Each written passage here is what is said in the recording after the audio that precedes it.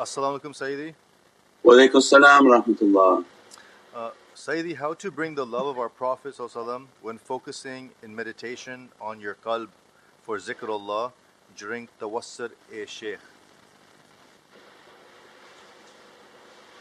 Yeah, the meditation itself is the source. That when you're meditating with the presence of the shaykh in front of you and breathing and connecting and asking for the shaykh, just dress me from your light, and breathing in that state, the shaykh is like a satellite. They begin to reflect what's from their soul onto the soul of the student. The less you use your head, the more that can be reflected into the heart. Enter a state in which your head can be silenced from what you want, what you're asking for. Ask for nothing, just make the connection, negate yourself to be nothing, because the active mind is putting many different roadblocks. And so if I sit into a meditation and Allah want to dress me with a particular dress that day, and I keep using my head that I want this, I want that, I want this, I want this, then my desire may be blocking the tajalli that's supposed to be coming. So my state is to be nothing. So nothing doesn't usually ask for anything. Nothing just enters in a state that Ilahi anta maqsoodi wa ridat matloob, that I know nothing asking for your satisfaction, and that I negate myself, that say that I'm nothing, and just either I'm going to breathe or make my salawats and send your light into my heart, and then I just make istighfar and asking for forgiveness, and that I'm nothing, because that's only the first level of tafakkur. That in seeing ourselves in a nothing state, as much as I can negate myself and begin to see the presence of the shaykh and that the light is dressing me and blessing me, the more I can do that, we'll enter into the next state of tafakkur, in which I ask the light of the shaykh to dress me and I negate myself. So it means I don't have to have the knowledges of what to ask for, what to open. I don't have to name things that need to be opened, because if I meditate and become nothing and then I say, Sayyidi, I'm nothing, that put your tajalli upon me and I'm like a dot in your jubbah. And then you visualize the shaykh from the first being outside where there's two of you, it's you and the shaykh. When you get more advanced you say, there can't be two, there can only be one in this ocean. So I'm making myself to be nothing, and that please your ruhaniyat to be, and I'm nothing, I'm just a dot in your jubbah. And then I ask for the fana of the shaykh, that the shaykh's dress is to be upon me. And the more that the dress of the shaykh can come and I vanish, will begin to show how much I'm entering into the ocean of fana. So if you understood that one, then you understand that when the shaykh comes with the fana, he comes already with his knowledges, so you didn't have to know anything. He comes loaded, right? So if your pockets have nothing, it's not about you having to have, this is an analogy like, oh I need to put $500 in my pocket because I'm going into this palace. They say, no, if you actually empty yourself and that you're nothing, the shaykh is coming with his tajalli. That tajalli already has the $500 in the pocket and he takes you in. So the knowledges and the ulum that we're seeking is in the fana of the shaykh, so that when you emptied yourself, the shaykh comes with all the knowledges, all the powers, all the dress and all the realities. That's how you get protected in the last days. Not that you know how to do silat, it's not about you knowing how to do it, you just become nothing. The soul will begin to connect and they know how, that soul, and how to interact. And they know with their reflection with their shaykhs, because they're all a reflection from Muhammadun Rasulullah, and it goes deeper and deeper into those darajats in which they vanished. They vanished in the light of their shaykh. At that time the shaykh in that tajalli takes that reality to the presence of Sayyidina Muhammad, and they begin again the same system of ishq and khudur, keeping the khudur of Sayyidina Muhammad and asking to be nothing and nothing and nothing until the fana of Sayyidina Muhammad begins to dress them and they become Muhammadiyun.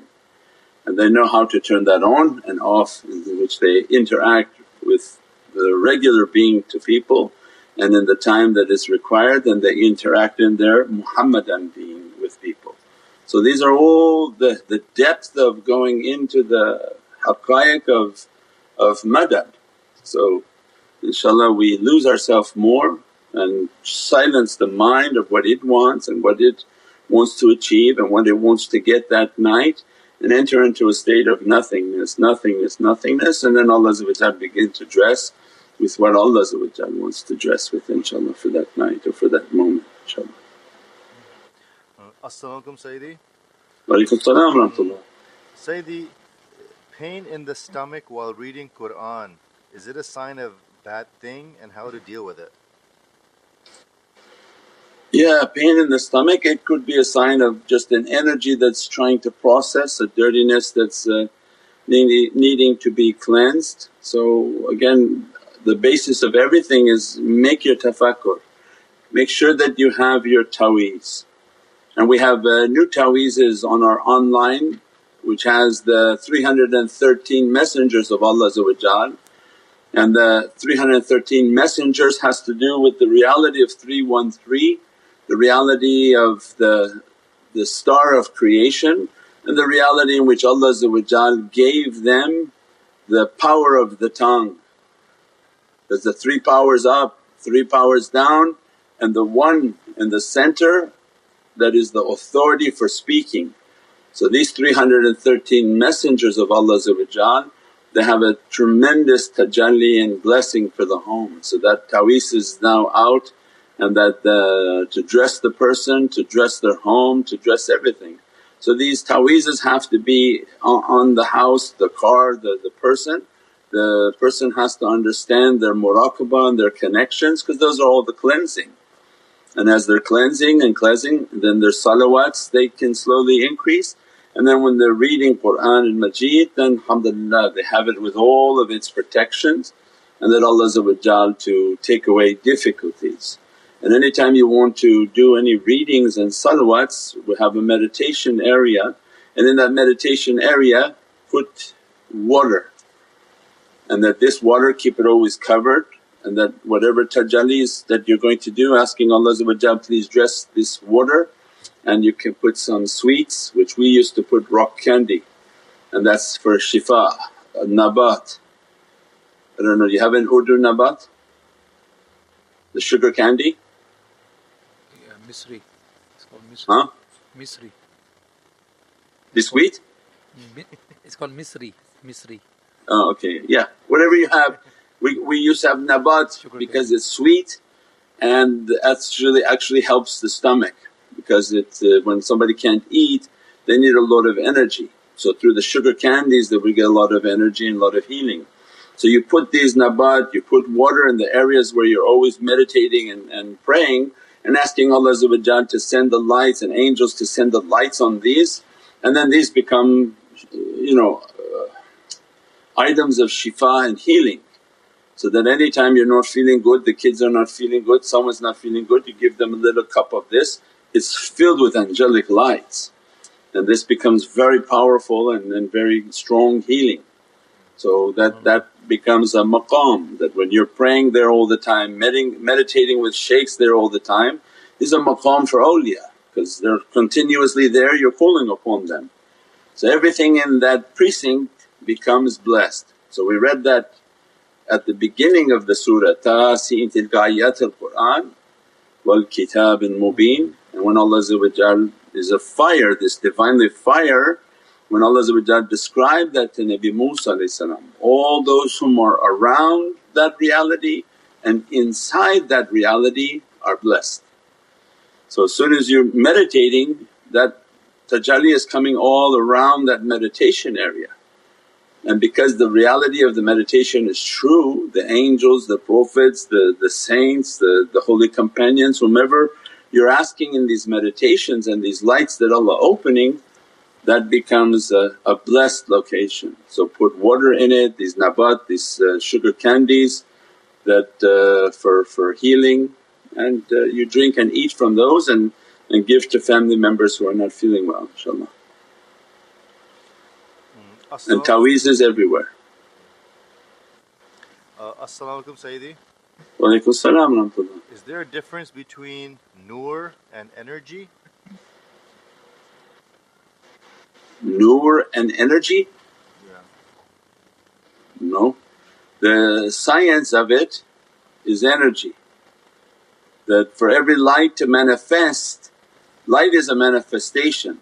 Its manifestation is from energy, from a qudra. If there's no energy flowing, nothing manifests.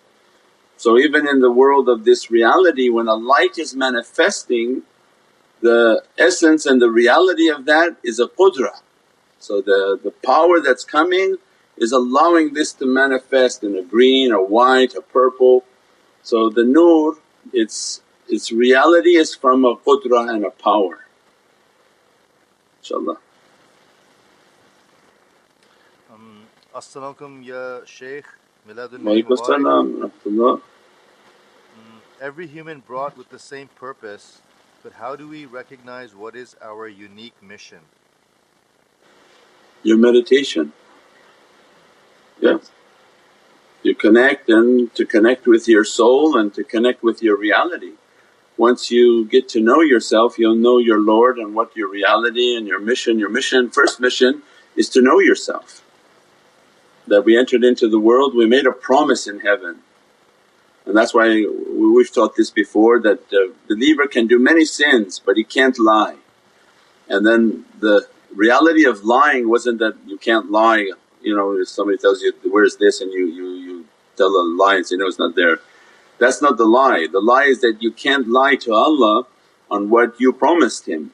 So when you came you came in the world of light, Allah said, I'm going to send you to earth, you're going to learn about yourself, you're going to achieve this, and you said, Bala.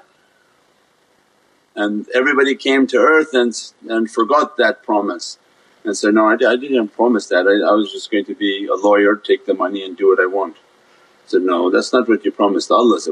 So everyone promised Allah, and those whom are inspired to the tariqas, because the tariqas hold the key for what you promised. So when Allah guides you to the tariqah, it's actually a guidance to recall what you promised, so that you don't be a liar to Allah. That you cannot say, I lied and oh I didn't know. Say, no, I sent you to the tariqas. These shaykhs are guiding you to what you had promised. Now you didn't want to follow, that's again you have to deal with Allah at that time. But each one has been guided to fulfill their covenant, and they cannot change their covenant with Allah. However difficult it may become in life, you cannot change the covenant with Allah. You're responsible for not fulfilling it. So that's why the tariqas, they are the ways in which to fulfill the covenant. And Allah gives the covenants to the shaykhs, that this one promised that, this one promised that. And the shaykh's responsibility is to guide them to their covenant. And that's why when they follow and they submit, then they're fulfilling their covenant with Allah. InshaAllah. As-salamu alaykum Sayyidi. Wa alaykum as-salam. How do we do the breathing who and for how long? First you have to get Timeless Reality, the meditation book, inshaAllah. That you read the book and connect your heart and email helpme@nurmuhammad.com, so that we can send you the initial article on the meditation, how to visualize the shaykh and how to connect the heart, inshaAllah. But please everybody out there to get the Timeless Reality, it's a reference on tafakkur and contemplation. It's a foundation for every type of difficulty that's opening upon the earth. There may be a day in which the internet does not work, in which the channels are not accessible, and that becomes like a reference, like an encyclopedia, that when you have a Timeless Reality that wherever you are, you're on a plane, you're travelling, wherever it is, you open up the sections that you want to read about, how to make the connection, how to have the power of wudu, how to repel negative energy. All of those are referenced in that 2 years of questions and answers, so that we could achieve these realities and to safeguard them in difficult times. So don't wait till the internet shuts down to order a copy, because it won't even come to you. So have these things already resourced and put aside, and reading from it, highlighting from it, so that you understand it exactly, and that you have your ta'weezes, you have everything there is the foundation for your protection. And it's a spiritual warrior, that anyone who understands these teachings and the negativity all around us, then it's required to have the sincerity to know how dangerous it is, so that they completely fortify themselves, their homes, their cars, everything has to have that fortification. People go out to events, come back and they get in horrific car accidents. Well, because there's hasad. Anytime you do things and people call you and put attention on to you, you're going to have an immense amount of hasad. That's why shaykhs don't call out people and they don't identify people, because of the immensity of horrific hasad that comes towards people. But either way, we have to live a life of continuously protecting because of the amount of energies and negativities all around us. So once we take that serious and we live our life with that sort of seriousness, then you would imagine to have that as a reference. So 2 years of questions and answers on only the subjects of meditation, it becomes like an encyclopedia, like a almanac in which you can reference quickly and say, what am I supposed to do under this? When bad energy is coming all around your feet, go look at timeless reality and it should say something about tea tree oil.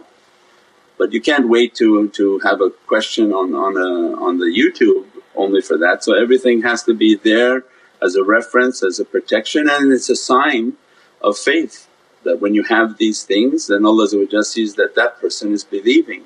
When they believe, Allah grants the faith and increases the faith inshaAllah. But when the person has nothing and it shows that they don't really believe, and this is maybe just a part-time entertainment for some people, until Allah makes it serious and everybody will have a life event in which this becomes very serious and very real for them. As-salamu alaykum Sayyidi. Walaikum salam wa rahmatullah. How do we balance spiritual bipolarity? Sometimes it feels like I'm flipped inside out, or my current is the wrong way round. Even when I strongly intend to do good, I end up making bad choices.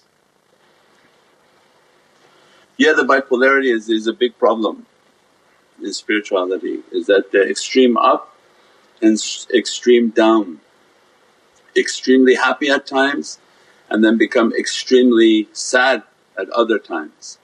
How to keep a constant and a control, that comes under their spiritual practices, is not to be overly excited during the good times and not to be overly sad during the bad times, in how to control their state.